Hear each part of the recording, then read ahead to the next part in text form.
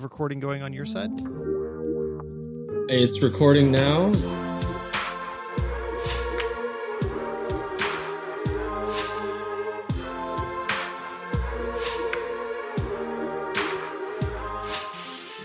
We're back with another episode and still temporary stock music as my theme music. But I have a very exciting guest from YouTube fame and from my local camera shop fame, The Camera Store. We have Chris Niccolls. Hey, Chris. Hey, thanks so much for having me on here, Tyler. I'm really excited to be on the Nuke podcast. Yeah, this is fantastic. Yeah, I'm super excited about this. I'm getting a more clear idea of where I want this show to go.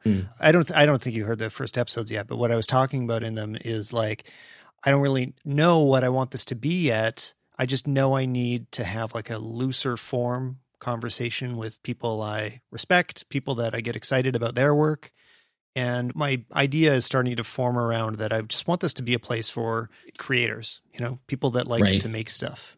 And you make stuff. I do, yeah. I mean, of course, as you know, the YouTube show is doing really well for us, and you've been a special guest on our show quite a few times now. It's a lot of workshops that we're doing in the store now. There's a lot of new initiatives. We've got beers and cameras going. We're trying to build more of that photographic community in Calgary, and that's taking off as well. So despite the industry decline, it's actually a really exciting time to be a photographer. Yeah, and I think that the whole community aspect of it, the educational part of it, like, it's a changing industry. It's hard for manufacturers that were used to it being a certain way and are trying to find ways to adapt. But for people taking photos, I mean, it's just getting better and better. Like the only negatives, especially when I look at cameras that have been released recently, the worst part is that they're so good that it makes it very hard to choose from them. Yeah, that's true. I mean, it's funny. I have a kind of different attitude because when we were first working at the store, I mean, I started there 14 years ago, right at the start of digital, and seeing how that industry grew, it was always this space race, of trying to get more megapixels and trying to get better technology. And then it was, okay, you need more dynamic range, and we've 4K, we've got all these features. And actually, I find it quite relieving now, maybe from the point of view of a salesperson in this industry, that, that all the cameras are good now. And, you can reassure your customers and people starting out like, look, image quality, don't worry about it. Get a camera that really does feel good. Get a camera that you jive with, that you like the look of, that has a kind of feel that works well for you, and get away from the numbers and the pixels. And I think a lot of people are finding that refreshing. It's funny almost because it used to be a situation where people would ask what I think that they should buy. And I'd basically say, what's your budget? And then I'd point to the Canon in that budget range. So that was pretty easy for me. Actually, I mean, I was looking at it the other day. I was looking at I think both of our first YouTube posts were like within a month of each other. Yeah. And mine was like reviewing the Canon Rebel T2 or something, and the 7D and the 5D Mark II, maybe Mark I. I don't know. But way back then, yeah. But at that point, that was like a pretty safe bet, is you could just point somebody like, look, does Nikon feel good or does Canon feel good? Yeah. Now choose your price range. It's interesting. People used to come in and that was all you ever heard was, my friend told me, get a Nikon or get a Canon. What should I get? And now we have people coming in, they're saying like, hey, I've also heard about Sony, or what about those Fuji cameras? What about those Panasonic cameras? So yeah, it's changed in a very vibrant way. People that are into Sonys now may not remember how dark it was for Sony fans, which I wasn't one of them, but I just didn't look at Sony for years. Anytime I did, it was like, okay, this is just strange, making up their own stuff. Like they're not really following what I expect the industry to do. And but look at them now. Yeah, they had some teething issues. It took a little bit of time, but they were always dedicated to being an innovator in the industry. And I think that's why they're enjoying so much success. And I feel like Nikon and Canon as a brand now, although still very strong, are really sticking to the tried and true history that's gotten them the success they've had so far, but they're not really making the innovations that maybe a lot of people are looking for nowadays. Or maybe they're just kind of out of touch with how people want to do photography nowadays. I can't tell what it is, but there's some interesting cultural things going on within those companies, and we're going to have to see how they shake out. They could still turn it around. Absolutely. But they got to do it soon. I don't want to get too specific in cameras yet, though. I want to save for sure. detailed recommendations for the end, because I know that's somewhere you've got special knowledge over me. I don't have a chance to interact with every camera that gets released. I only really get to know the cameras I own, and you've got a pretty diverse set of knowledge there. So at the end, we'll dive into some specific recommendations, but first let's talk about what the process is for making these decisions. Like, we're talking to people that may not have their first, quote unquote real camera. Like, most people are playing around with a cell phone at the very least. So let's start there and kind of grow with them during this conversation. So first of all, at this stage in 2018, what is it that will motivate somebody to move from a cell phone to a bigger camera? Like, we know that point and shoots, that market's been shrinking. So what usually is it that when somebody walks into the store, what are they looking for that their phone can't do? That's a good question. The industry has been in decline, of course. We talk about how point and shoot cameras are disappearing, and that is straight out because of the cell phone. But at the same time, I wonder if it really is people using their phones and wanting to move over to bigger cameras. I think what we've kind of found is that, people are doing this thing where they're either going to be cell phone people who just use point and shoot cameras, or they've already decided they want to do something more creative. And so we feel like all the customers that come into the store nowadays, they're all enthusiastic. We used to have to get everybody, people who were starting out just wanting to take snapshots and people who want to be serious. And now we just get people that want to be creative and serious. So I don't know how many of the cell phone users we're going to get back, but I think the key things to look for, when someone comes in and they say, what camera should I buy? It really does come down still to what kind of photography you do. Are you a wildlife person? Are you a sports person? Or are you a landscape person or a portrait person, or so on and so forth? Well, and I think you got something there about, like, even though the industry of making cameras might be in decline, the industry of looking at photos is exploding and has been for, a decade, obviously. Like, how many amazing images do we look at every day? Like, going through my Instagram feed, I can't believe how much stuff is being put out by non-professionals or people that don't consider themselves professionals, but are just incredible at taking photos because they figured it out. They just put the work in. They learned how to manipulate their camera and process photos afterwards and post, and just do all the things that it takes to make photos really look absolutely amazing. And so now, I think that's part of why people are so excited, is there's more opportunity too. Like, if you take a great photo, it can go further. You're not just hoping that National Geographic stumbles across it and hires you. You can have it exposed to hundreds or thousands of people just by posting it. So, I think it's exciting for me. It's exciting for every single person I know, I think. So, yeah, it is incredibly exciting. And, if anything, if being in the industry as long as I have has taught me anything, it's that if you kind of take an attitude of photography is one thing and it should stay that way for the rest of its life and it should never change, and anything else is a travesty, you're really going to miss out on a lot of the creative potential. And I know that now people are getting into computational photography and doing filtration on your phones or cameras and doing a lot of stuff in post. And I know the old timers are, or the really stubborn photographers just say, oh, that's not art. That's not right. We shouldn't be doing that. But really, you got to get with the new trends, see what's going on, and dive in. I mean, that's the way photography's always been. It was that way when we went from large format to medium format to 35 mil. And it was definitely that way when we went from film to digital. And now it's that way going from digital to phones and digital to whatever the future is. Cameras that have, choose your own depth of field at the end of them and, do whatever color you want. I mean, this is kind of the future, and I think we should embrace it. The thing that I love about Instagram and all these social media sharing platforms for photography now is so few people care or even ask what camera you're using anymore. Totally, yeah. It used to be this thing like, oh, you take this pro photo, you're like, oh, what lens did you use? What camera did you use? Was it Canon? Was it a Nikon? Now people are just like, that's an amazing photo. That makes me feel good, or that reminds me of a time and place that I've been. And they're not really focusing on the gear anymore. And actually, I think in a lot of ways, that's really quite a beautiful thing. Definitely. I think a lot of people have realized that they don't need to. And it's funny, I phrased this question as, what can a cell phone not do that would excite you to upgrade your camera. At the same time now, cell phones are doing a lot of things that bigger cameras can't do yet. I was doing that YouTube comparison the other day of a Hasselblad to a Google Pixel 2. So, basically computational photography versus pure hardware performance. And these both have their place. This is actually something I want to kind of clear up, is people were making a lot of jokes like, oh, it's like comparing a Ferrari to a Prius. And you know what? It kind of is. And that's not an unreasonable thing to compare. If you want to learn more about how, like for me, I want to learn more about what the difference is about a computer taking a series of images and getting the maximum quality out of them possible and a giant sensor. Like, it is useful to have that information. There's no reason to avoid knowing how these things kind of work differently, because it ends up with really different results, and it makes you realize, when should I reach for which camera? There's a lot of situations that it makes sense to still use a cell phone.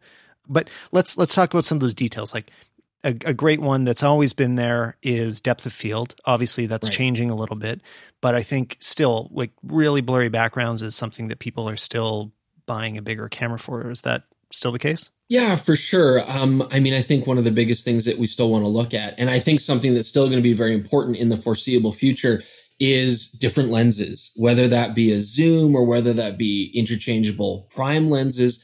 It's still something that phones can't quite touch. They're getting there, they're trying, but they can't quite touch that. So I think for the foreseeable future, there's still a real beauty and joy in using different lenses. And so for me, a big part of why I'd move up as a beginner into a serious camera that we're talking about today, it would be to get those different lens choices.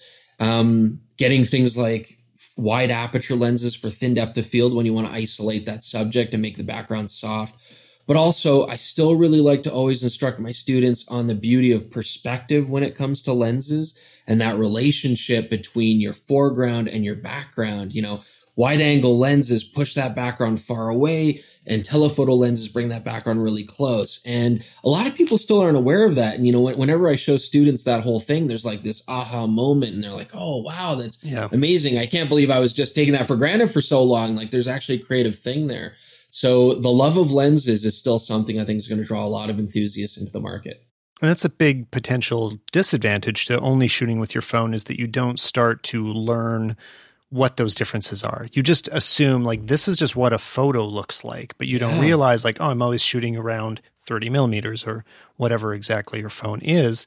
You start to take it for granted. You don't really see how it can be different. And even the way that people have approached the, quote unquote zoom lenses on iPhones, people refer to it as a zoom lens as if the only thing it can do is get closer. Right. But it is actually a 50 millimeter lens equivalent. It's actually a different lens. And the most interesting things to look at there is that it gets a lot closer to becoming a portrait lens, and it minimizes some of the distortion on the sides. And like, you can play with those things on your phone, assuming you have, say a plus iPhone or a Galaxy Note 8 or anything that has a longer lens on it. You can start playing with that idea of different lenses and not just thinking about it as a way to zoom in closer to your subject. Yeah, absolutely. And I think that's a beautiful thing. And I think there's always going to be that love affair, even if we do get into these filters and this technology in the future where a lot of this gets done afterwards. You still have to learn it, and there's still going to be this love affair with doing it in a classic old-fashioned way, what will be old-fashioned.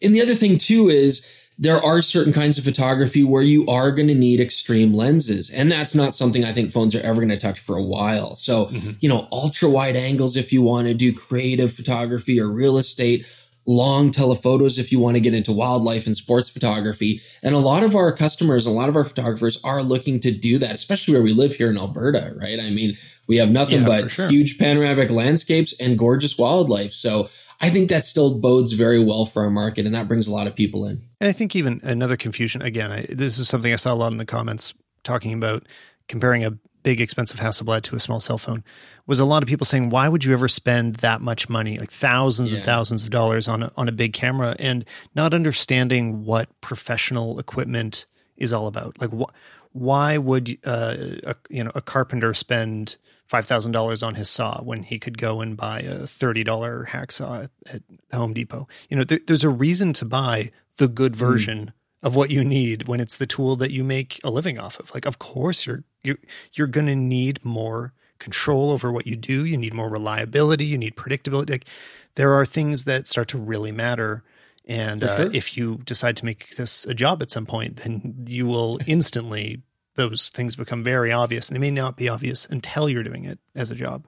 Absolutely. And I think, I don't think people out there have to feel like, oh, one day I'm going to have to get a $50,000 Hasselblad, like not at all. It's one of those things where as you start to really get into photography and you start to be more creative with it and you start to really appreciate the art form and aesthetic behind it, you start to see these different cameras not as qualitative or anything like that. It's not like Hasselblads really take that much better a photo. It's just about the right tool for the right job and what you want to do. At the same time, though, I think what's really exciting is how we're seeing so many cameras that are very powerful become very small and compact and portable. Talking about things like A7R Mark IIIs from Sony and, Fuji, the XT2 and the XT20, and generally speaking, the whole mirrorless market today. That's a really exciting thing. And I'm surprised by how many what I would have normally described as old school photographers who've been in the industry forever are now saying, Chris, I don't want to carry an SLR around. I did it for 40 years. I'm done with that. I want a tiny Sony. I know how to do photography. This will do just as well as my big camera. And they're really jumping on board on that. So let's talk a bit about camera classes, not broken down by cost exactly, but what the differences are in, performance and size, and what are you looking at as you choose your camera? Kind of what are the different genres to choose from these days, and why do you go for one or the other? So, starting with compacts, like a built-in zoom lens, it's a similar size to your phone, a little bit bigger for larger optics. Is there still a reason to go for a compact camera like that? For sure, yeah, it's a good place to start. When people come in the store, they're often asking, like, where do I want to begin there? The classic compact camera, its main strength is going to be portability, and it's going to be huge zoom range. One of the benefits of going with a really small sensor, a really tiny chip that's actually making the photo in your camera, is that you can put a very big zoom range in front of it, but the camera can still be small. Now, that market has diminished. That's kind of where the phone's really eaten away at the market. But you've got tiny pocket-sized cameras that can give you zoom ranges that could easily handle animals on safari, So right. I think if somebody just wants a good quality photo, but ease of use, and they want to have a really flexible zoom range, getting a compact point and shoot is a great place to start. And those cameras are only like $300 to $400 nowadays. The part of the industry that I'm finding really exciting now is the 1-inch sensor, this sort of bigger than compact size sensor. This sensor is big enough that you get excellent low light quality. You get, generally speaking, 20 megapixels, which is tons nowadays. But these 1-inch sensor cameras can still be pocket sized. And there's quite a variety of very interesting lenses, whether they be wide aperture, bright lenses for low light shooting, or some have substantially long zoom ranges, like 10 times. You can get a pocket camera with a 1-inch sensor now that really gives you manual control, creative photography, and still has the convenience of a small, compact, all-in-one camera without extra lenses that you'd ever have to worry about. And speaking of sensor size, it actually makes me think of one reverse advantage, going back to why cell phones can be more useful. Sometimes I'll pull out a cell phone instead because of the increased depth of field. There's been lots of times where I'm posting a photo and I especially think about a photo from the top down, like food. Food photo is a great example of when a cell phone can have a big advantage because if there's a hand reaching across, do you want that hand in or out of focus? And you can get all of it in focus every single time with a cell phone. But if you have a full frame sensor, first of all, it's a lot heavier to hold that over a table, but also it can create the challenge of you need to now choose your point of focus because something will be blurry. And sometimes it's not what you expected was going to be blurry. So depth of field can be a burden and a curse. And I've actually... Wait, no, burden and curse are the same thing. or a boon. It could be a burden, a boon, or a curse. Yeah, it can be anything you want it to. Well, and going back in time as well, I mean, I remember reading about that when medium format and larger formats were the standard, it was very desirable to find ways to increase the depth of field, increase how much was in focus, because it was such a challenge to have so little in focus. And it wasn't desirable until basically fashion photography in the 80s, I think, is when low depth of field became something people wanted. And, going back to our whole talk about post and editing and stuff, I mean, arguably you could say it's easier to start with more depth of field and make it look like less depth of field than it is to start with in depth of field and put things into focus. True. It just doesn't work. So yeah, there's a lot of flexibility in these small platforms, and 1-inch cameras, I think that's a great compromise. If you want the soft background look that your phone has a hard time doing, you can do that on here. But at the same time, if you want to get more depth of field, that's quite easy to do as well. So those 1-inch cameras really, they kind of hit a sweet spot for a lot of people who want to start in photography, get a bit more enthusiastic, but aren't ready to dive into the whole full system camera. All right, well, let's talk about those systems a bit now. What's the beginning of that? I mean, Micro Four Thirds is really where you get started with that kind of thing, right? Yeah, Micro Four Thirds is a small system that Panasonic and Olympus have embraced and have stuck with since the beginning. It's definitely a larger sensor than 1-inch. And I actually use Panasonic cameras myself. I love them. There's a lot of talk on, a lot of photographers like to really compare size and make, mine's bigger than yours and that's better and all that kind of stuff. And the Micro Four Thirds sensor, now that we've been talking about this already in the podcast, Tyler, it's not so much about bigger is better as we've been talking about. It's about what works best for you, the depth of field you're trying to get. And Micro Four Thirds, I love the system. You've got lots of interchangeable lenses. And unlike the bigger systems from Canon and Nikon and Sony and Fuji, Micro Four Thirds lenses are physically also very small. That's a huge thing that I'm starting to really appreciate. Even in it's something I've been talking about on both my podcasts quite a bit lately, is the struggle of 2018 deciding what camera system to commit to. But for me, that's between Sony and Canon and the advantages of each. The challenge of carrying around all the Canon glass, which are all bigger. I don't have, I have very few small Canon lenses, and they aren't all that versatile. Whereas I find Sony, because of the mirrorlessness, have just made more small options. There's a lot of things out there that you can have the whole package stay pretty compact. Not if you want the great zooms, like the G series stuff is pretty big, but it really matters how big your camera is, and especially to non-professionals. Oh yeah, you said it right there. The complete package. It's not just the body and the lenses, but if your camera and lenses are smaller, that also means your bag is smaller. That also means that your tripod can be smaller, your filters can be smaller. Quite a few years ago, I took the Panasonic to Hawaii, and it was an amazing trip, not just because it was a fantastic trip on its own, but bringing the Panasonic camera, it was so liberating to be able to go on hikes through rainforests without carrying a big tripod and walk around Honolulu with just a little camera in a little pouch on your belt and still have all the stuff in there. It honestly, it made it more fun. And that's kind of part of the whole point of doing photography. It made it fun. I never felt like I was undergunned. I still had all my creative control, and I could change depth of field and shutter speeds and use filters. And I just found that experience really liberating. And I think after that, I was kind of a changed man. I haven't really touched my Nikon SLR since very often at all. Yeah. It's pretty much just the Micro Four Thirds when I'm doing my own stuff. Well, it's funny you mentioned the ability to use super zooms on point and shoots. And that reminds me of the days of camcorders where you'd get like 200 times zoom, or I don't remember, but I still know that stuff, if I look at a Canon camcorder that's $1,000, it has a further zoom range than any lens I own for my bigger system. It's incredible what you can do with the small sensor. Yeah. And it's stabilized. I loved it. And I think now, one thing we have to appreciate, and phones have, we always say, oh, the phones are wrecking our industry, but I have the complete exact opposite reaction, because the science and technology that's going into miniaturizing these phones and making the sensors better in these phones, even though they're tiny, those same technological advances are making their way up the entire line. And so we're finding that a lot of Micro Four Thirds cameras are way better than they used to be. We're finding that a lot of APS-C size sensors are way better than they used to be. And I'm starting to almost feel like, do we really need full frame? I mean, there's going to be. Well, I do. You do, yeah.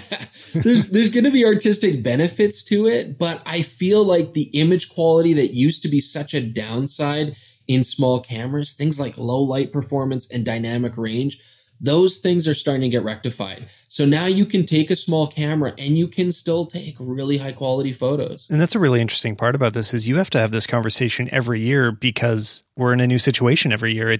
You can't just learn these things and then stick with it. The rules of thumb I had 2 years ago are quickly going out the window. We just had that GH5S announced from Panasonic where a micro four thirds sensor can do extremely high quality, low light imagery. Not something I expected to see this year, but we keep getting surprised by what they can put into such a small package. Exactly. I mean, you remember, well, I mean, you're guilty of this because you love your full frame, but you remember a time where if you were going to get into the industry, you basically had to get a full frame camera, whether you liked it or not. Yeah. And that's just not the case anymore. We've got excellent photographers and videographers out there shooting very professional work, very high end work on compact cameras with smaller sensors. And that's wonderful to see because, like we just talked about with things like Instagram and stuff, nobody cares anymore about what camera you're using. They just want to see what you did creatively. And so I think the whole attitude's shifting away from having to have a particular camera, the cachet and having to you can only use this camera to do professional work. That's really kind of going away. And that's really liberating for a lot of people. And it's exciting for a lot of people that want to get in and don't have to feel like they have to throw down $3,000 to enjoy this game. Well, and if we move up to the next size, which I'd think about an APS-C cropped sensor size, I think a common misconception there is that it's quite a bit lesser than full frame. But what a lot of people don't realize is that for cinema, like very high-end professional cinema, the movies you go to, so much of it is shot at that sensor size. Yeah, APS-C almost exactly matches the classic Super 35 format that we always enjoyed professional movies on.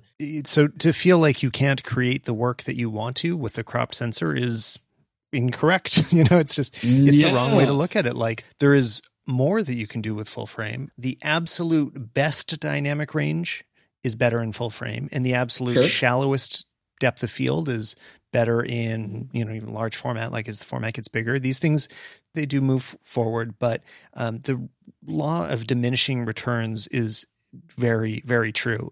This should actually kind of be a central point of all this too, is that this is just a common thing. I'm not making any of this up. Everybody is aware of this that's ever spent too much money on gear of any kind, that as you spend more money, the bigger jumps in spending as you get into it have a smaller return on either image quality or speed or like all the things you're looking to improve. You get smaller incremental improvements as you get towards the top. Like that first $500 or let's say $1,000 that you spend will get you like 80% of everything you ever need. Oh yeah. And the next $20,000 is just to fill that final 20% of quality. You have to kind of remember, looking back in the industry, if we think about the dark ages of digital photography, back 10 years ago where the cameras really left a lot to be desired. Full frame wasn't this desirable luxury. It was honestly a necessity. But the only way we could get acceptable image quality to win over professionals to the digital format was by using these very, very large sensors. Because back then the small sensors weren't great. But that's not the case anymore. So I would encourage anybody that's getting into their first camera, please don't feel like you have to spend a certain amount of money or you have to, get what the other people are using. The market's totally changed now. This is all about you getting to pick the camera that you feel suits you best now. And like I say to everybody, you're spoiled. Like everybody gets great image quality nowadays. There used to be a time where from just thumbnail size images, you could spot a smaller sensor pretty easily. Typically, it was pretty obvious. And now you need to know what to look for. Like you can find it in the depth of field sometimes, but it's not that obvious. It's not the image quality that's giving it away at all. I think APS-C size sensors now, that for me is the most exciting market now personally. I think if you get yourself into a Sony or a Fuji mirrorless camera or a Canon or Nikon, more entry-level or mid-range SLR, you're getting a lot of bang for your buck at that point. So if somebody wants to be sure that they're getting a camera with a lot of potential, that they're not missing out in any image quality ways, I think that's a great threshold to reach at least. And before we move on to talking about full frame specifically, we should make sure everybody's aware when you're looking at cropped sensor cameras, and even calling them cropped is assuming that 35 millimeter is that's the true size. And cropped is less, but it's not exactly the case. But the thing to know is that a lens will project a different image on different sensor sizes. So the language of cropped just helps you understand that, but you should Google this and do a little bit of research because it can really help out to see some imagery. This is where I think a podcast can be a little bit lacking, but a 50 millimeter lens being projected, like the light that comes through it being projected onto a smaller sensor, will just have a different effect and will show less of the available frame, right? So that 50 millimeter, if it's built for a full frame camera, you will get 1.6 zoom in on that, right? So you're going to lose whatever percent of the outsides. I don't know, is it 40%, 30%, something like that? You're going to have less of the outside of that image. So the way to do that math is always that the equivalent of, let's say, a 50 millimeter on an APS-C camera becomes closer to an 80 millimeter because you need to do 1 times 1.6, and then you'll find the equivalent between those two. And again, it's misleading to think that full frame is the truth, because if we just lived in a world where the largest sensor that existed was APS-C, then that would be true. So it's kind of it's a constructed idea, full frame, crop frame, but just you need to try them on. I mean, it's helpful to go into a store and look at the same lens on both cameras to understand here's what is being changed based on my sensor choice. Yeah, I think that 35 millimeter full frame thing is just such a classic standard because 35 millimeter film itself was so popular for so many decades. But yeah, you're absolutely right, Tyler. Nowadays, there's so many lenses out there that are mated in particular for the sensor size that you can buy. I mean, micro four thirds, those lenses are made for micro four thirds. So many APS-C cameras now have lenses made for APS-C, and then full frame have their full frame lenses that, although it can get confusing when you start to mix and match lenses from one sensor size to another, generally speaking, on the market nowadays, anybody getting into a system, they're going to have tons of lenses that they can buy so that they can do the ultra wide stuff, the extreme telephoto stuff, the normal stuff, and everywhere in between. So yeah, we don't have to worry so much about whether one format or sensor size is going to give us better creative potential. You got tons of choices nowadays. Let's go to talking about full frame. Usually I do say that, like, eventually if you're advancing in your career, most people are moving eventually towards full frame, as they become a full professional, but not everybody. And just if you're wondering what those things might be that would prevent you from ever needing to upgrade all the way to full frame, is I would probably say if size is really, really important to you, like you just can't have a large camera for your job, then you may never need full frame. And also right now, image stabilization, the best possible image stabilization is in the smaller sensors. So we're probably not going to touch on video much in this episode. This is mostly about photography. But so yeah, if you're doing a video, there's some really amazing image stabilization by some of those smaller sensors. So those could be reasons to stick around in that size, or just if some of the specific cameras you like are there, also cost. But yeah, like I say, full frame is still where most professionals end up eventually, because it does still have some real advantages of increased dynamic range. And that may not be obvious just by taking a quick snapshot on two cameras. So let's say you go by the Canon Rebel that's available today for $1,000. I honestly don't remember what the models are these days. That's okay. There's so many. Yeah. But we take a Rebel and we compare it to a 1D series, the most expensive Pro Canon cameras. The image at a glance that's going to come out of it will usually look more or less the same. And in your first moment of looking at them, it won't be obvious what the difference is. You'll start to discover that difference as you bring that into your post-processing software and start to make big adjustments. If you need to recover detail from the shadows, or you accidentally underexpose the image or overexpose the image, and you make those changes and try to kind of rescue things from it, there will be less to rescue from the cheaper cameras. That's when you're going to spot the difference. And it can be pretty significant. Like the newer big sensor cameras are remarkable what's in them. The A7R Mark III or A7R III, the D850, the 5D Mark IV, all of them have an incredible amount of detail that you can really push your images further in the end. And that's part of that diminishing return thing. Sure. The out-of-camera photo, the first camera photo you get from your camera looks great. I mean, it's most of what you were aiming for. And it's that final being able to push it and fix it and improve it. That's what comes from these bigger sensors. Yeah, I think, with full frame, I certainly think that the industry is changing.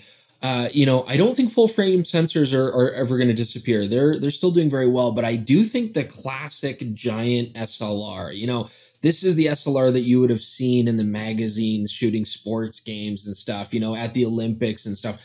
I think that market's going to start to disappear.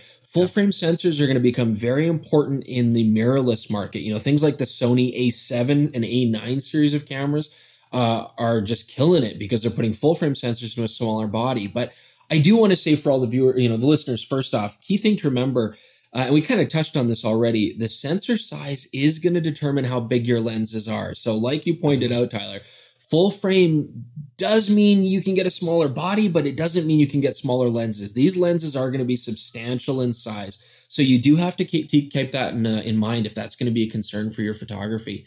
But at the same time, yes, they do have more dynamic range than the full frame sensors, but I personally think that the small sensors are very close.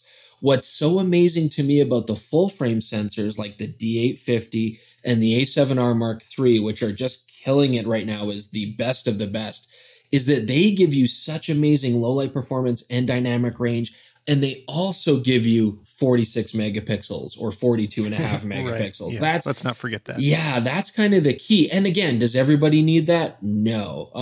Are 90% of the people who think they need that actually going to need that? No, probably not. But it has the file size and the information that if a client did come to you and say, hey, we want to go big with this picture, we want to put this on a billboard, we want to print this out on a mural, we want to do this large in a subway station or something, well, that's where that could be a real benefit for sure. Also, as an artist, having more megapixels, it's about having more creative control, having the ability to crop, having the ability to enlarge, just knowing that the detail's there. So yeah, I think that's what's so exciting about it.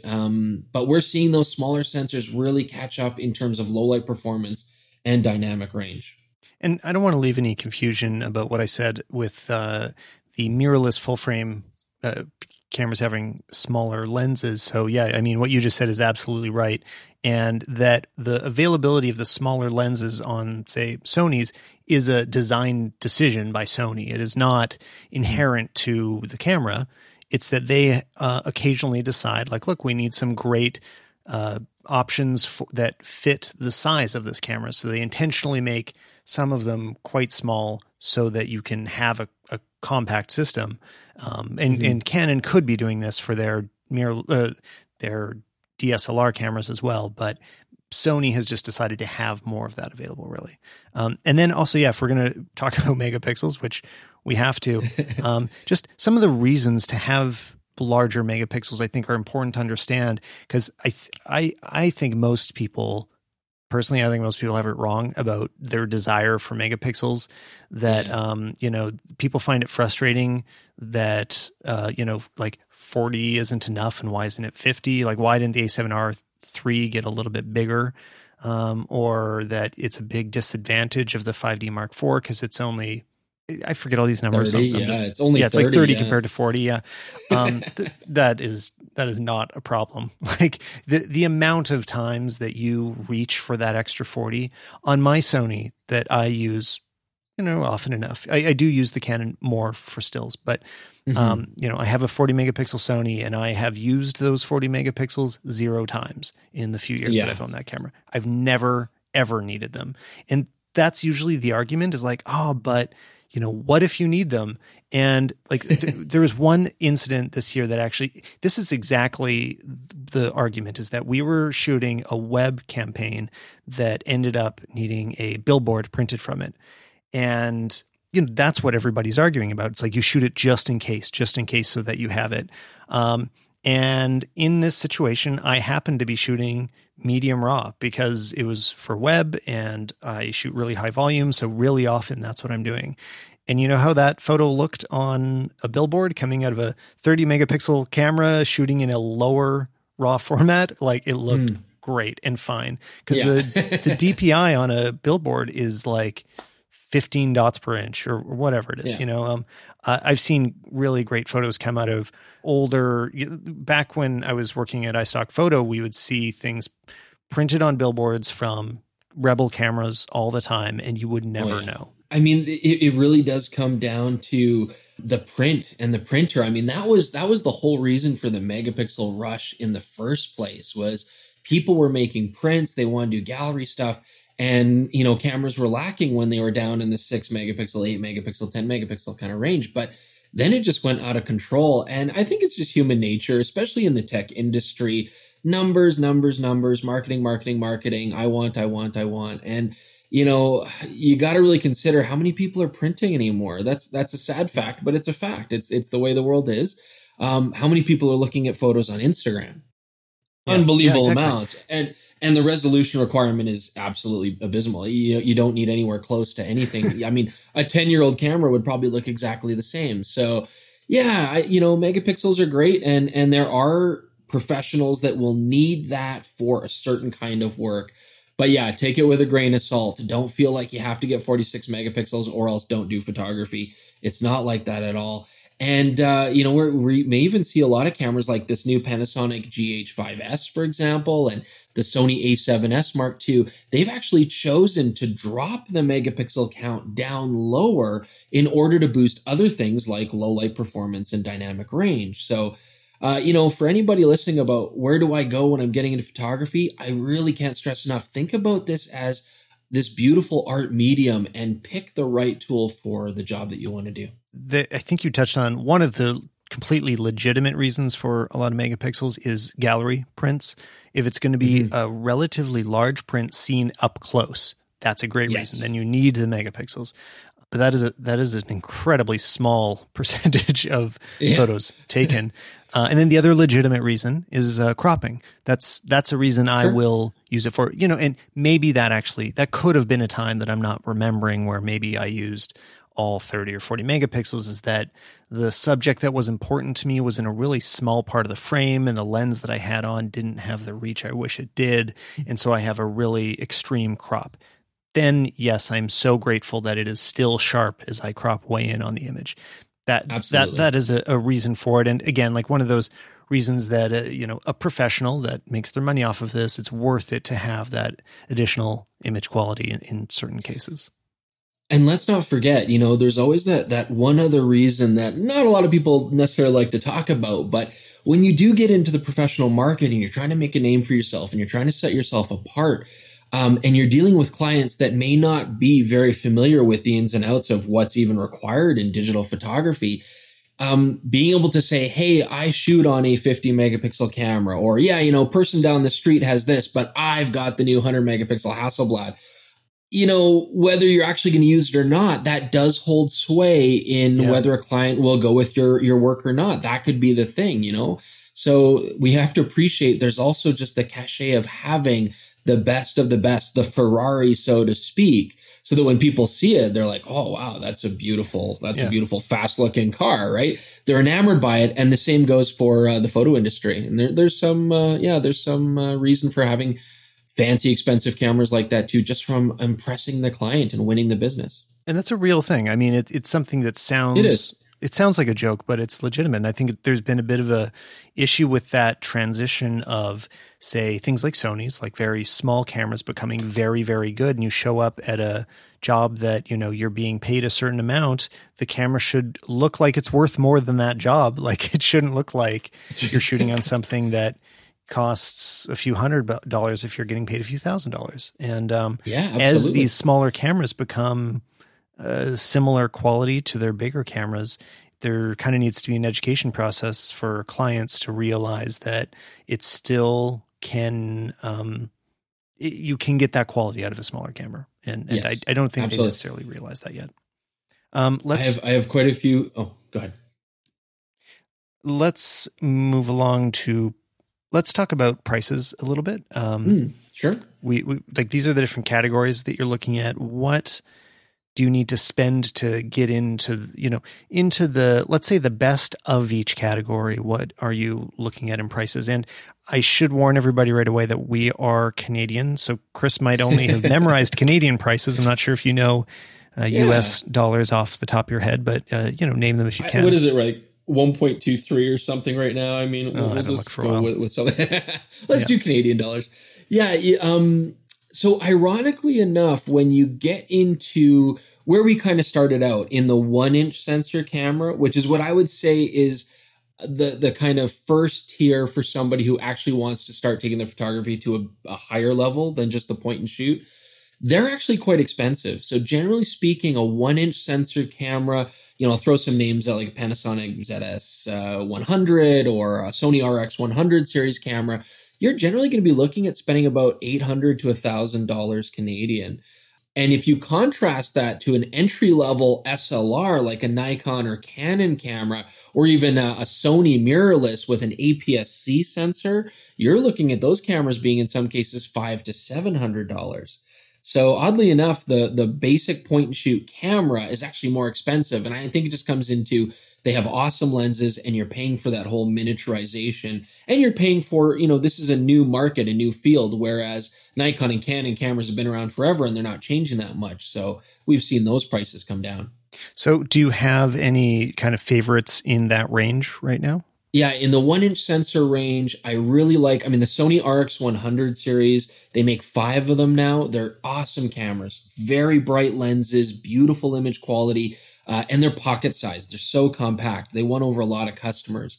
I would look at the Panasonic ZS100 because that's one of the only 1-inch cameras that will give you a 10 times zoom, whereas everybody else in the market is generally only giving you a 3 to 4 times zoom. So if you want a little bit more reach, the ZS100 is excellent. And then I actually have a real soft spot for the Canon G5X. That's a really, really nice camera. And they have a whole bunch of cameras, G7s, G5s, G9s. They have a whole series. But the G5X, it's a handsome design. It's a comfortable grip. And right now, a very good price point as well. Yeah, I started on that's hard to say what I started on really, but the first digital camera I spent a lot of time with was the G2. That I was kind of able to rent from like the college tech shop. I would kind of take those out and shoot with it. And I think I still have one kicking around somewhere, but I've always loved that design of the G series Canons. They're really nice cameras. Absolutely. So the next price point that we're looking at now, we might start getting a bit of a kit, a few things that are split apart. We're looking at micro four thirds. What does it take to get started in that area? So if you go with an entry-level SLR, and when we say SLR, that means a single lens reflex camera, one of these cameras that has the classic mirror and the optical viewfinder on top, like we've been used to for decades now. An entry-level SLR now, you can get those in the range of straight out $500 to $700 entry level. So really good price point. Yeah, you're getting 24 megapixel APS-C sensor. You're getting a general lens to get started. And actually the kit lenses, although they're very light and plastic and the first lens that you get, they're actually optically quite stunning. Honestly, they're really good now. So you're looking at something like a Nikon D3400 or something in the Canon Rebel series like a T6i, $500 to $700, unbelievably low price point. You've got full manual control. You're now into the whole family of Canon or Nikon lenses respectively. So you got lots of lenses to choose from. They're such a great deal. But you could also look at something from Sony, like their venerable A6000. That camera is just the most popular Toyota Corolla of cameras right now. That's still a new camera. That is a current Sony camera. They didn't. Yeah, it's been out for 3 years, and it still was so well designed at the time. it still competes very easily with cameras released today. And you can get those anywhere from, now they're sort of just under $800, but they have been as low as under $600. And such a great kit. You get a kit lens with those. And that is just an awesome mirrorless camera to get into. It's smaller than an SLR. It shoots faster than an SLR. Otherwise, look at Panasonic and Olympus, their entry-level cameras. You'll be in this sort of, again, $700 to $800 range. So to get an APS-C sensor does not have to be that expensive. This is the tough thing I was talking about, that you can just you can literally list every brand's camera in that price range and say something nice about it. How much time do we have? Well, let's talk about the difference of buying bodies and lenses, because that's important to understand as well once you start getting into this area. And, obviously more so as you start committing to a certain brand, or you're buying your lenses for the next 10, 15, maybe 20 years. Mm-hmm. How do you make those decisions early on? I think it's a really big challenge, actually, where to put your money in your first purchase. Yeah. Once you're a little further along into your maybe second or third purchase, I think it becomes clear that you should really invest money in glass. And that's the wisdom everybody's probably already seen. If they've researched buying cameras, they've already heard spend the money on the glass because that's going to last and you're going to appreciate it forever. I want to make a small counterpoint or just a thing to consider, is that you're lacking a lot of knowledge about what will be important to you in the future when you buy that first lens. And you're really doing a lot of guesswork. So it can be a challenge to spend $2,000 on one lens responsibly and understand what's going to be important to you a few years down the road. So I think that, personally, I think it's worth staying on the more affordable side for a little while and getting to know what a nifty 50, which most brands have a cheap 50 millimeter lens that lets you get really shallow depth field and is basically made out of plastic, but has pretty decent optics. And, maybe spending some time with the kit lens. They're not usually awesome, but they're fine-ish. You can still get good photos out of them.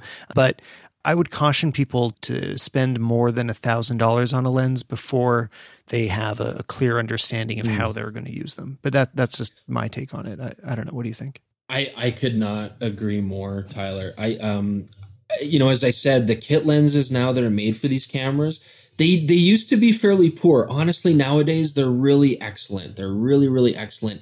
And we're kind of in an era now where resolution is so high in the sensor and our lenses are designed by computers. And it's not rocket science anymore. So even affordable cheap lenses are optically actually really, really good. I really don't buy any more into this kind of thought, you have to spend money to get good photographs. Not at all. Yeah. So I would totally say just stick with the kit lens. And what I like to tell people is stick with the kit lens, learn aperture, learn shutter speed, learn depth of field, and you'll start to see where your envelopes are getting pushed. You're going to start to see where the walls are, and you're like, oh, I wish I could go more into that. Lens choice, in my opinion, is totally up to what kind of photography you want to do. Don't go buy every lens so that you're prepared like a Swiss Army photographer for all situations. You got to look at hey, if you really love landscape, you really love real estate, that's where you might want to get into something wider than what the kit lens offers. Or, oh, hey, you want to start doing sports, wildlife, well then yes, you're going to need longer lenses, more telephoto lenses to do that. But you might also be the kind of person that says, I never want to take a picture of a bird or an animal. That's not me. I don't want to take pictures of ultra wide, interiors. That's not me. Maybe you just want to take pictures of your kids. Maybe you just want to take portraits. You can get some very simple lenses to do that. So yeah, stick with your kit lens, see where your ranges are. And honestly, you got to learn the photography stuff before you'll really appreciate what different lenses are going to do for you anyways. Well, now we're at a point that I think I can start dropping a few recommendations here and there. And speaking of great affordable lenses, a few favorites I have in Sony, the lens that is on my camera almost all the time, it's right in front of me, it's on the camera now, is the 28 millimeter f2.0, which is about I think around $300 lens. Is that right? Mm-hmm. Correct me. You know these better than I do. But it's the full frame version. That's right. Yeah.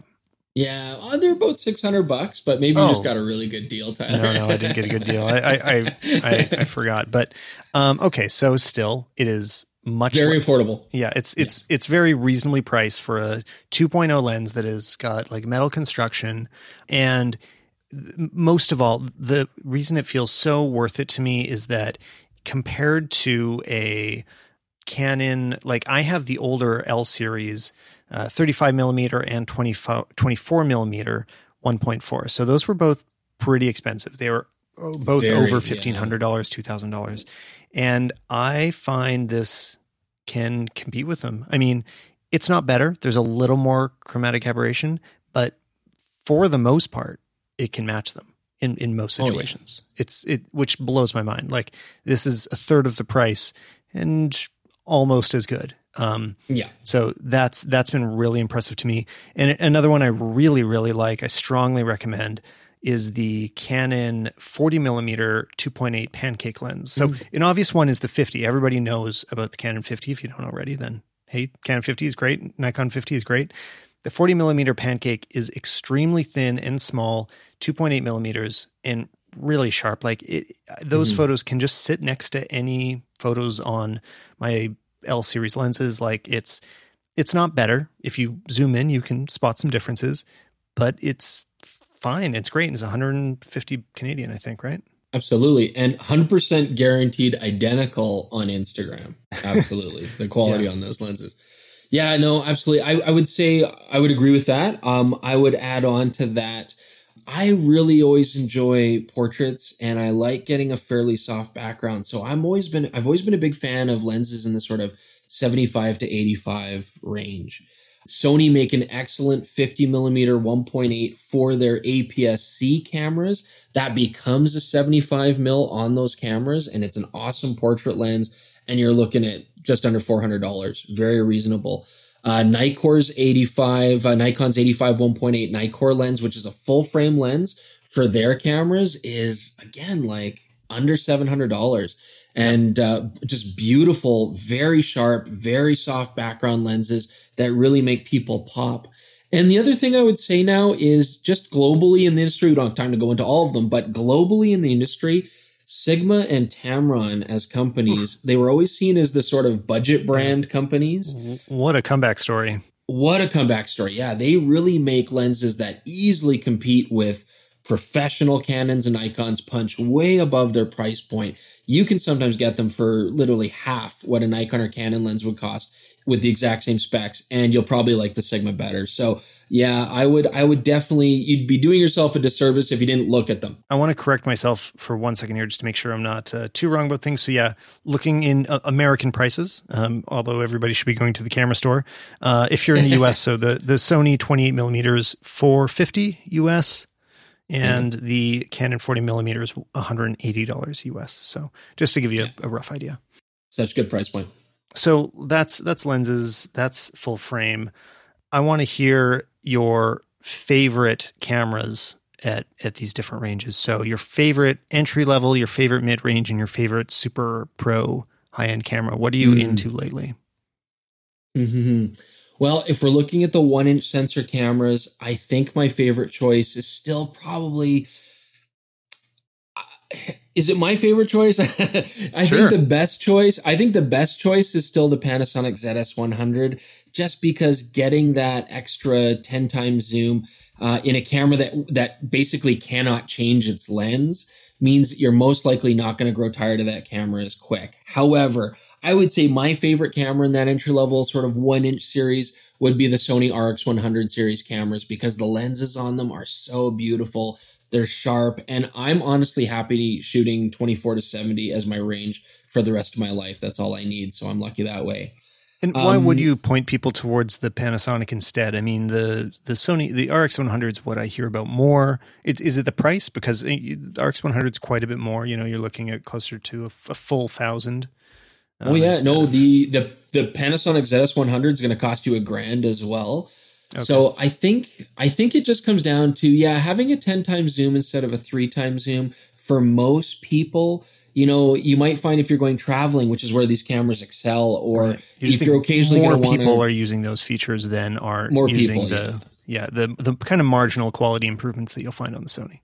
Yes. If you're driving in Banff and you want to get a good shot of a bear, The ZS100 will get you started. The RX100 will get you eaten. So yeah, I would definitely say most people, but I like the RX100. I think maybe another way to think about it is that the RX100 is more of a professional's second camera, like a backup camera, whereas maybe the Panasonic might be meant for a wider audience. Maybe, I don't know. Exactly. Yeah. Okay.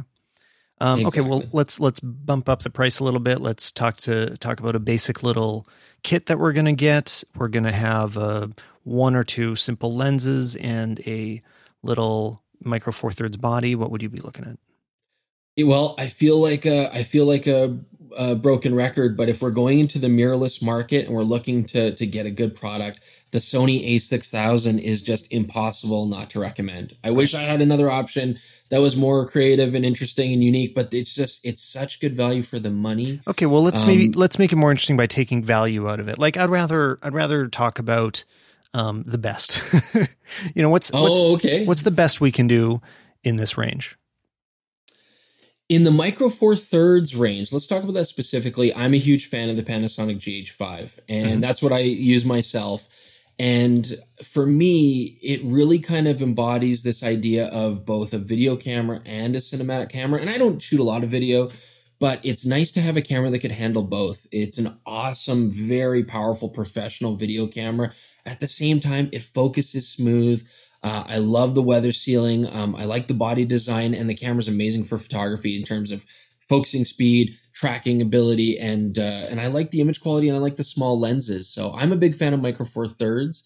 If I was going to go APS-C with a camera, that's tough. I really like the Fuji XT20. I used that in Japan when I was traveling there, and it has very classic dials. It looks like an old film camera, and you can totally use it manually with just turning dials and not even looking at a screen, and that puts the fun factor back into it.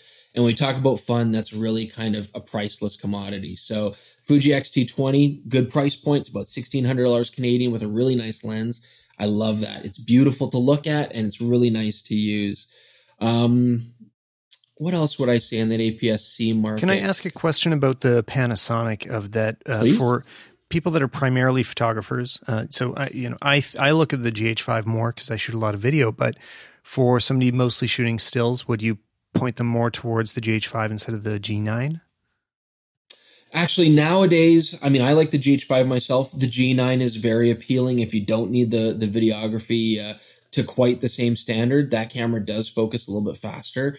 So yes, absolutely. G9 from Panasonic would be a great option.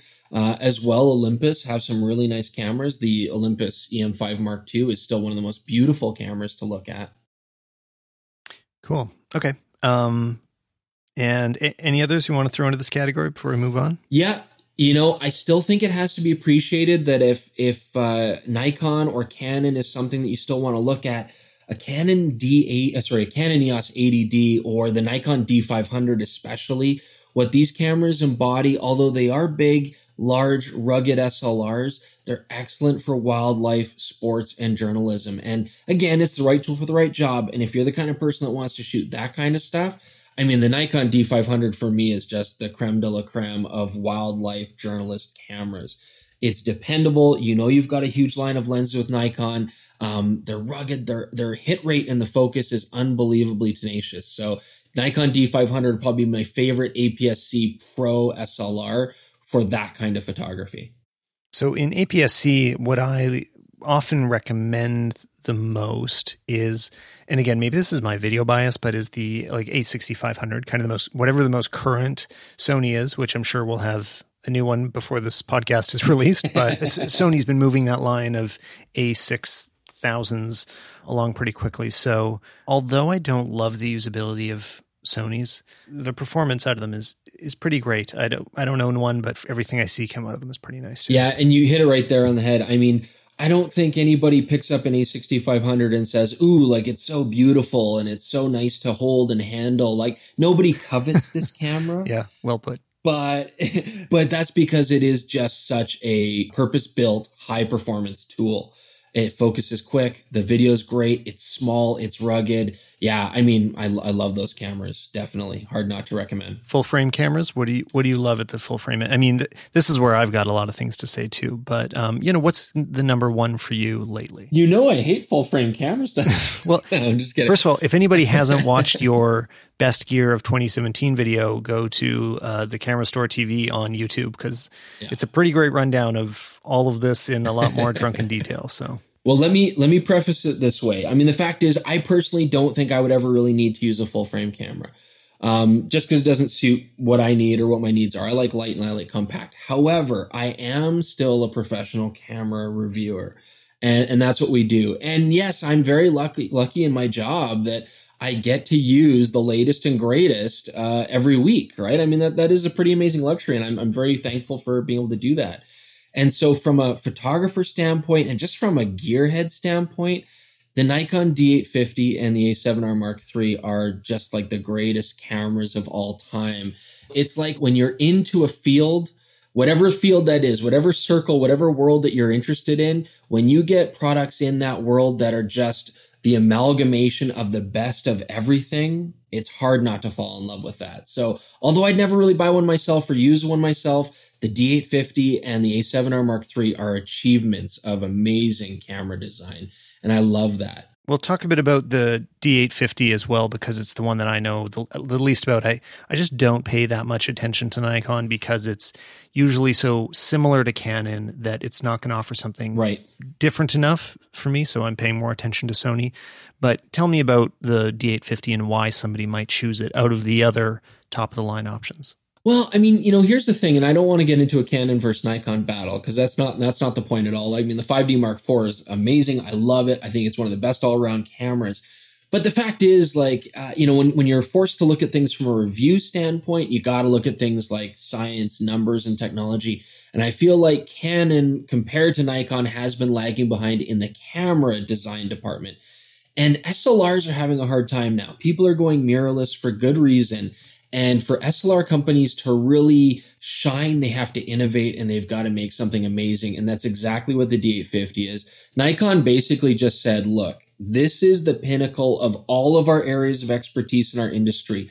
It's the pinnacle of sensor design for us. It's the pinnacle of build quality, autofocus capability. I mean, everything. So it's 46 megapixels. It's as fast as a Nikon D500. You could shoot sports, wildlife, weddings, journalism. You could shoot landscapes and print huge pictures. It's got amazing dynamic range and low light performance.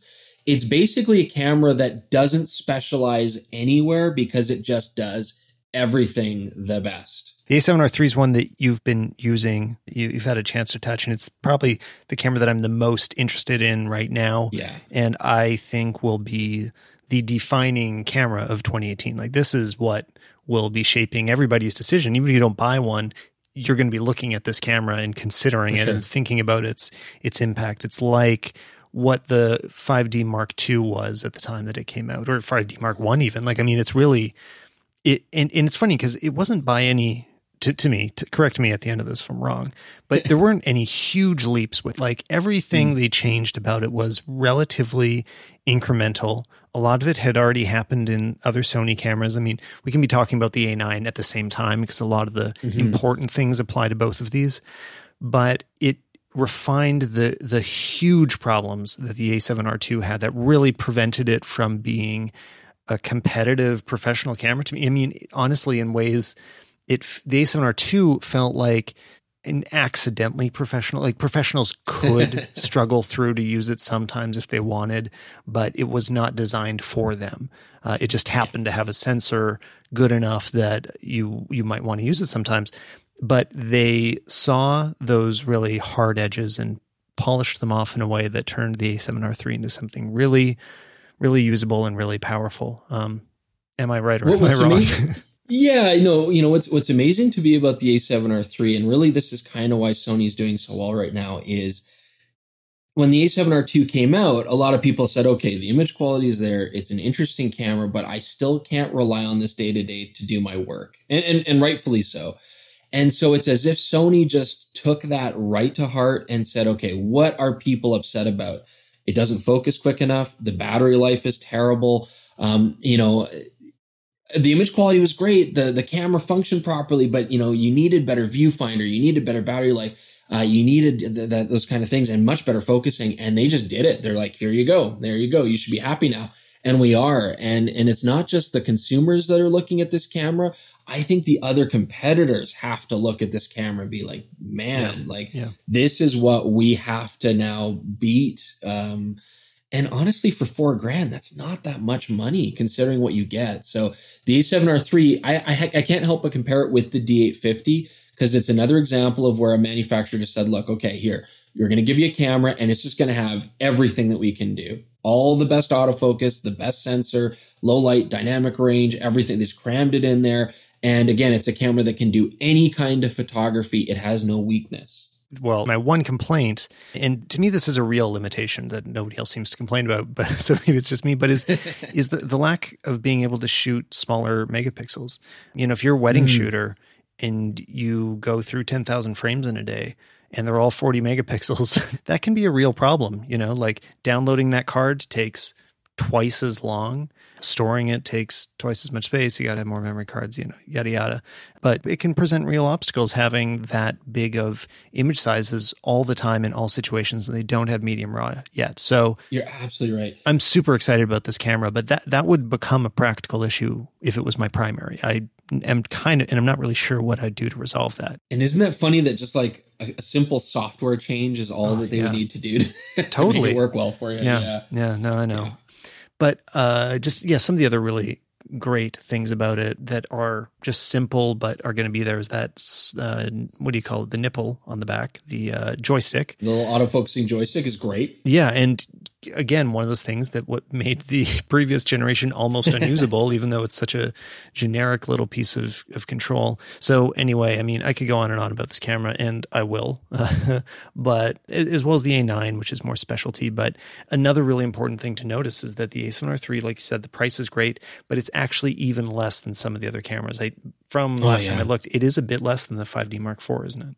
It's less than a 5D Mark IV. It's less than a Nikon D850.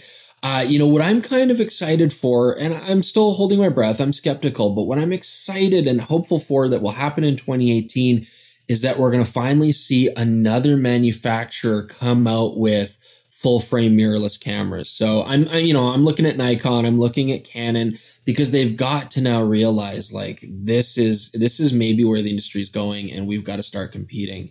I'm pretty sure that Canon's going to get there this year, that they'll at least announce it this year. I'm willing to bet that they will let us know what's I hope so. going to happen. But my bigger concern isn't that they'll announce it, but that they're going to miss it. That they'll still be 3 generations off from having something that's interesting to a professional, Yeah, to be fair, Canon has been on a slump as far as really, at the forefront of, oh man, that's exciting, that's new, that's better than everybody else. But we got to keep hoping. I really want Canon to pull out something exciting, and Nikon too. They need it. Absolutely. Have you seen anything about the somebody did a demonstration of the Metabones adapter on the A7R Mark III using Canon and Tamron glass, and that it looks like the autofocus issues were more or less fixed. Have you seen this? Are you aware of this? Yeah, largely resolved. I mean, the A7R III incorporates their hybrid autofocusing, contrast detect and phase detect now. It's been improved drastically as well, just as an overall system. Minimal blackout time in the viewfinders. And yeah, with Metabones adapters on there, we're finding the autofocus. I still would say that native glass has a slight advantage, but you're getting eye detect autofocus, their patented eye autofocus, which I love on Sony's. This is a focusing system which specifically doesn't just look at the face like other manufacturers does, but actually picks up the iris itself. So you can be sure that when you get focus on somebody, it's right on that critical spot in the eye, not the nose, not the eyebrow. Yeah, it's amazing. And it works quick. And especially if you're using like thin depth of field lenses where your depth of field is so thin, it's critical to get it on the eyes. And this does it like every time. If you're telling me that it's usable, that's enough to mean that I could consider not selling all my Canon glass and still keep working through. That's the really big issue. I couldn't imagine switching right now because I'm not about to unload all my Canon lenses and switch to Sony. So one of the smartest things that Sony did right in the beginning of their whole mirrorless program was to say, hey, we're going to help adapter manufacturers to make stuff rather than try to keep it away from them. And we're going to, as much as possible, accommodate other people's glass. And I mean, really, the success story there's Canon, but a lot of people use Canon. So it was a really smart move on their part to try to support Canon from the beginning. And it's paid dividends for them in a big way. It's been funny to see Canon's glass become the de facto industry standard as they are kind of on the way out I mean, not yet, but funny? Like it's looking like it could be the end of an era just as their lens domination is complete, you know? Maybe they'll just become a really high-end lens manufacturer in the future. Yeah. We'll see. Yeah, they'll just license out the EF mount. Yeah. And do you have any more full frames you want to throw in here? Well, while we're on the topic of this, I did say I hope that other manufacturers come out with a full frame mirrorless. But actually, there is one manufacturer we should talk about that has been making full frame mirrorless for a long time, and that is Leica, because of the design of their rangefinder cameras. They never had mirrors in the first place. For those that don't know, Leica is a prestigious German manufacturer. Their cameras used to be hand milled, handmade, hand machined. It's there's a lot of reasons why you shouldn't buy one. Number one being that they're grossly overpriced. No, let's not talk about that. Let's not talk about the reasons not to. Tell me the reasons I want to. They're grossly overpriced, and they're using a very old style way of focusing, the rangefinder, which is essentially a difficult manual focus situation. The reasons to buy them are because they are difficult and because they are prestigious. It's a totally different experience when shooting, and that's the only way I can justify the intense cost of these cameras. You're getting into being able to take photography with as little in between you and the photograph as possible. It's pure, it's simple, it's in your mind photography. You got to pre-visualize it, you got to know your stuff. But when you do, you find that everything's instinctual and it's fun. And I'm not a Leica shooter. I'm not going to profess to love Leicas. In fact, I often complain about them. However, the Leica M10, their latest full-frame mirrorless camera, I have fallen in love with this camera. I mean, it's beautiful. It's a thinner body. It feels like a classic Leica. And whenever I take one out and shoot it, even though I would never buy one in 1,000 years because I'm broke, it is so much fun to shoot that way. And sometimes you just want to get into a camera where you don't care about dynamic range and you don't care about autofocusing points and you don't care about, numbers. You just go have fun and shoot. And there's a lot to be said for that. I've always found it easier to dismiss the latest Leica than I do now with the M10. The M10 is the best argument for a Leica that they've had in a long time. I think there was kind of bigger obstacles to buying one. Like there's bigger compromises. You're like, I'm spending too much to be making these compromises. And it feels like they are clearing a lot of those away. Like basically getting back to where they were at the peak of their film days, where the challenges in using that type of system, but you're not sacrificing design or image quality for any of it. Like you're really getting something great. And I'll make another argument for why Leicas can be worth that investment. I mean, I don't know if worth it, but like that you can feel justified in wanting one and eventually maybe buying one is the lenses really are incredible. I mean, I've done some direct comparisons between the 1.0. Is that the Niccolls? Yeah, the Niccolls. So yeah, I had the 1.0 next to the Canon 1.2 L series. So this is like roughly a $10,000 lens compared to a $2,000 lens, something like that. Yep. And the Leica really blew the Canon out of the water. 1.0 compared to 1.2, it was much. It's not that it was sharper, but the fall off from the sharpness was nice. Like it looked, it just looked so much better. And you don't realize what you're missing when you're just looking at the Canon. You kind of don't know what the difference could be until you see them next to each other. And these are really exceptional lenses, and they're really expensive lenses, but it is different. They are building for a different standard of quality, and it is remarkable. We have to remember that photography, even though it's a digital technology now, and it is a technologically based art form, it is still an art form. And sometimes you got to get away from things like lines of resolution per millimeter and chromatic aberration and all of these measurable things and start appreciating that these are still artist tools. I mean, I don't think people ask painters, like what brand of brush do you, is really important, or, sable or nylon or whatever, because all these people have these different characters with these different brushes. There's a reason you buy it, which is almost intangible. And photography is no different. And when you look at Leica lenses, there's a warmth and a character and just a feel, which is intangible and which is hard to reproduce, or maybe even impossible to reproduce from other companies. So, sometimes you just got to get away from the technology and go off of character and feel. And I think for me, that's a big part of what you're getting. As a bonus, let's just spend a few seconds on medium format cameras, which if we're talking to a general audience, you're probably not shopping for one today. No, but, not. what if you had to spend the next year shooting on a medium format camera? We have a weird amount of selection from them lately. Everybody's been releasing them. What would you pick up? What would you use all the time? What do you like?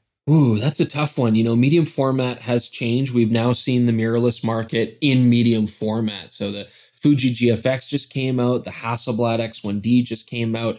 And that represents a very interesting change in technology.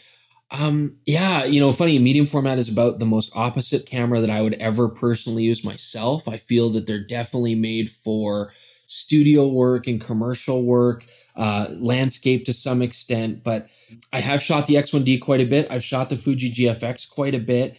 If I was still going to buy a medium format camera myself, oh man, I'm going to go in a weird direction here, Tyler. I'm still going to stick with the Pentax 645Z. No, that's not too weird to me. I really love that camera. I mean, my choices were going to be like, that and I like the Hasselblad X1D. I think maybe a little bit more than you do. I think much more than I do. Yeah, the limitation of it really, if I was imagining buying it, is the lens selection. The camera is insanely beautiful. It has some bugs in it for sure. Mm-hmm. But in the end, what would get me is the lack of really fast lenses on it. The Pentax 645ZZ is, I loved shooting with that camera. It's so easy to use. It felt like a 35 in many ways. And that's the thing again, we're talking about these intangible things. I mean, they all pretty much have the exact same sensor and roughly the same image quality.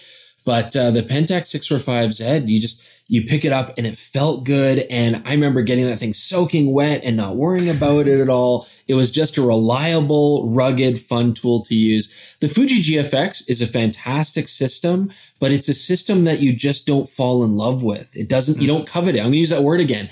Right. And ideally, if you can have a camera that does what you need to do day in, day out, and you love and covet that camera, that's a pretty magical experience. And I think that's what I can't get past with the Hasselblad, the X1D, is that covetability. It just, it is so, when you're holding it, it feels so desirable that it's so good. I'm kind of able to look past some of the usability flaws, but I do understand that they're there as well. That's true love right there, Tyler. Yeah, that's true love. It really is. So, Chris, I really appreciate this. We've gone over so much, and I hope at this point, whoever is listening out there has a bit more understanding of what they might be purchasing in their future. And if you don't, you should write to either me on Twitter, and I'm @Stallman, or to Chris. Chris, I forget your Twitter handle. No, you can go either Instagram or Twitter. It's just @TCSTV Chris.